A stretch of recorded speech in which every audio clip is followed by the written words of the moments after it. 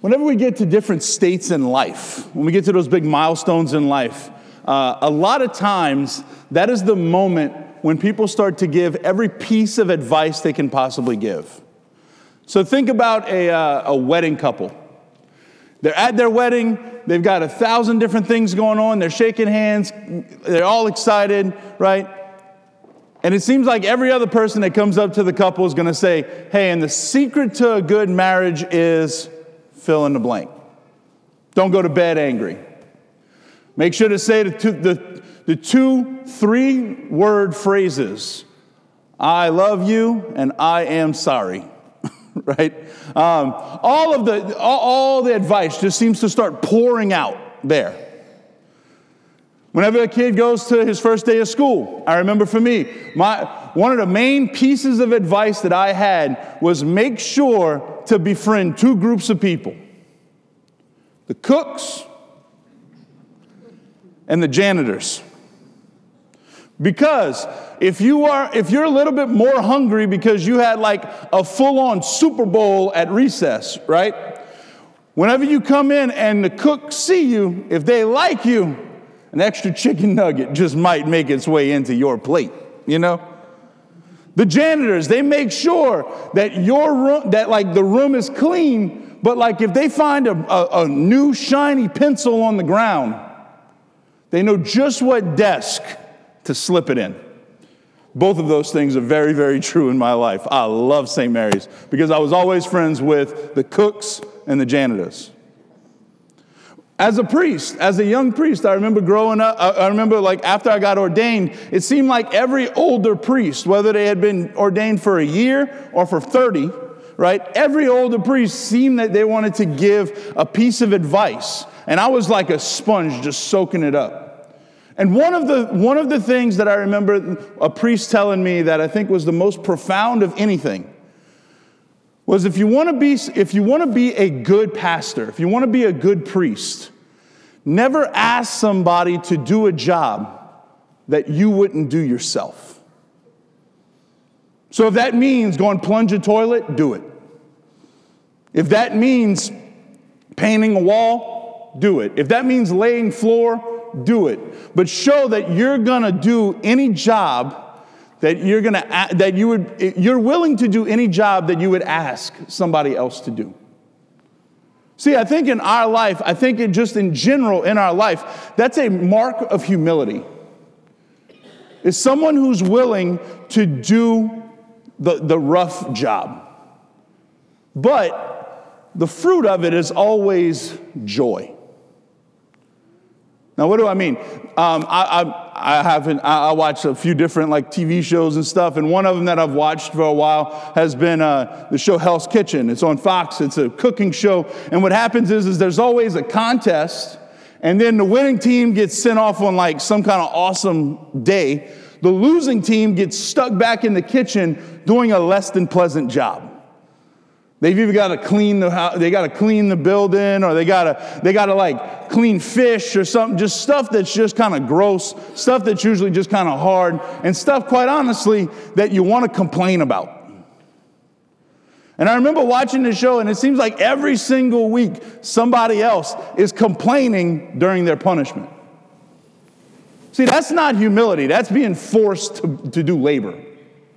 True humility is doing the job of a janitor, of a cook, the less than pleasing job, right?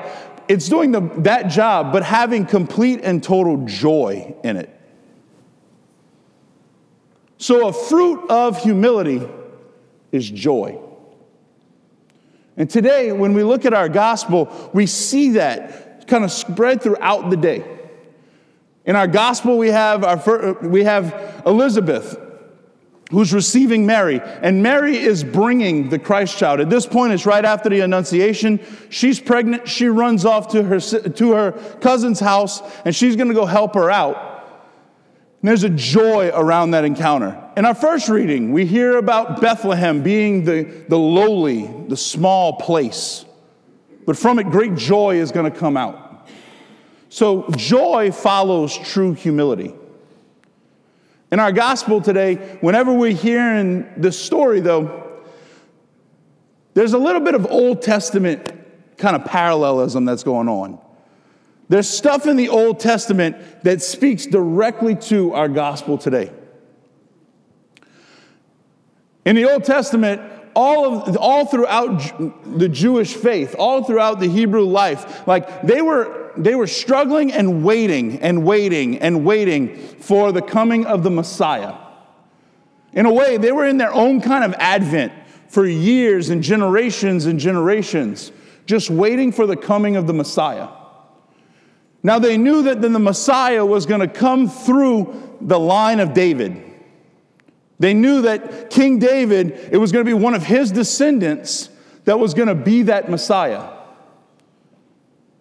And the encounter that we hear about today in the visitation of Mary and Elizabeth, this encounter, this back and forth between them, there's a lot of pieces in that story that point to that this is the fulfillment of David's line.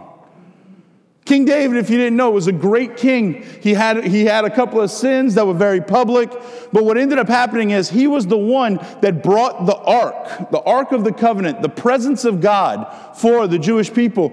He brought the Ark of the Covenant into Jerusalem, and he venerated the Ark. He saw the Ark as God's presence and was like he reverenced it with everything that he was, even though he was a king. It was kind of unheard of. Today in our in the gospel, in the New Testament, we hear that as Mary goes, she goes with great haste. David, when he found out where the ark was, went with great haste. Mary would spend 3 months with Elizabeth. David spent 3 months in the presence of the ark. Mary and her word, when she came into the presence of Elizabeth and said, like when she said, "I'm here," when she was offered her greeting, the infant in Elizabeth's womb leaped for joy. David, as the ark was being brought in, danced with joy before the ark. See, in the Jewish scriptures, there shows a fulfillment between what's going on at the visitation and what was going on with David, with King David, and recognizing the ark as the presence of God. If we see the fulfillment that's happening, is that Elizabeth and John in her womb recognized the presence of God within Mary. They recognized it to the point that it brought a fulfillment to an Old Testament prophecy, but they recognized it in their own heart, and they didn't get in the way. Like they let God be God. And they didn't try to get in the way of his action.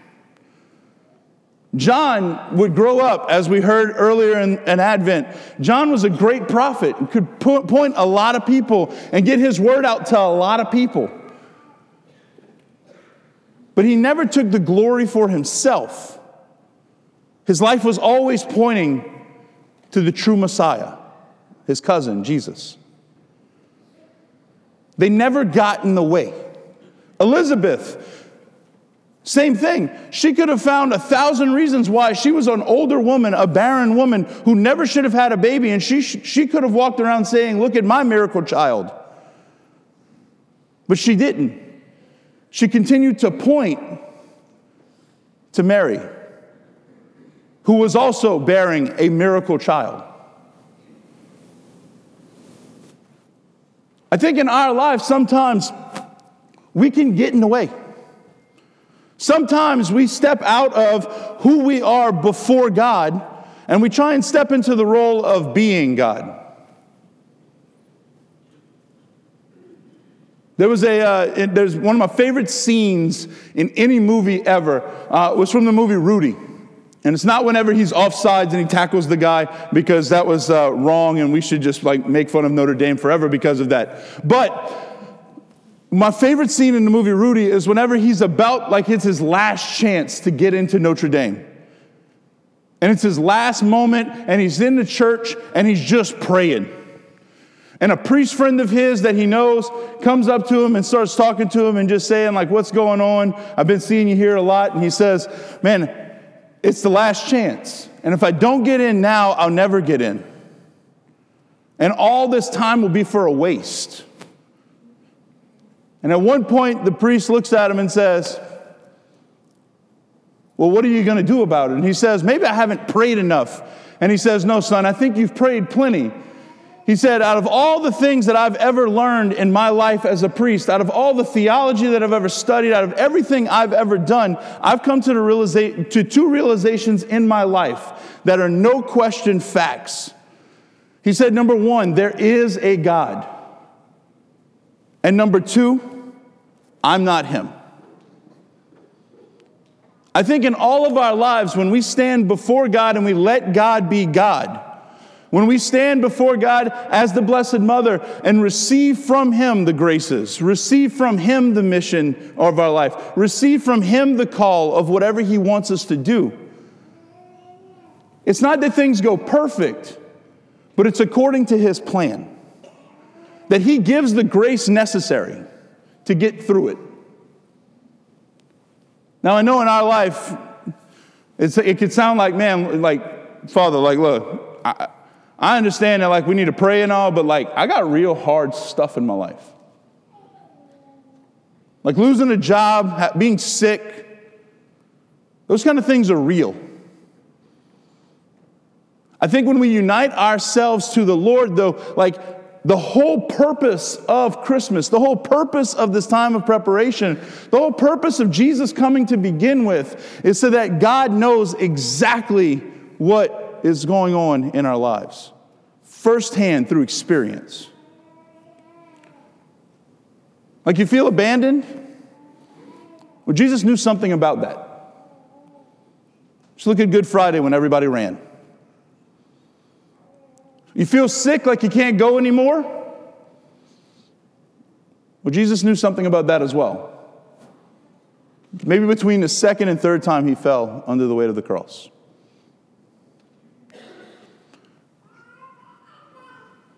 Man, I'm at a loss right now. Well, at the agony in the garden, the Lord knew everything that there was about being distant, about being in darkness, about being away from every glimpse of hope and of joy in his life. And he sweat blood for it. See, Jesus comes into our life at Christmas not just so that we can experience the joy that we hear about in today's gospel, but Jesus comes into our life at Christmas so that we can go somewhere with the hard stuff too. So if this year for Christmas, like if this period of time for you might not be an easy time, might not be a fun time, might be a time where, you know what, it brings up a lot of hard memories. Or this year might have been a hard year, and a certain chair is empty for the first time. That's okay. Let us run to the Lord. Let us run to the source of all joy. Let us seek him out and let him in. Tell him exactly what's going on. If we do that, we unite ourselves more to the mystery and the love and the abiding presence of God in our life. We let him in deeper to new depths, beyond pain, beyond vulnerability, where we get to experience his love, not just in the good, which is beautiful and amazing, but in the hard stuff as well. For all of us, the holidays brings a bunch of mixed emotions.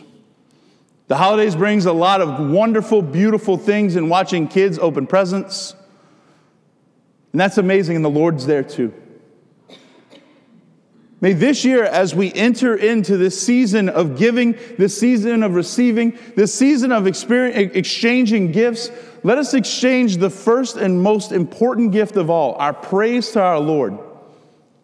And let him enter into our own Christmas celebration. Amen.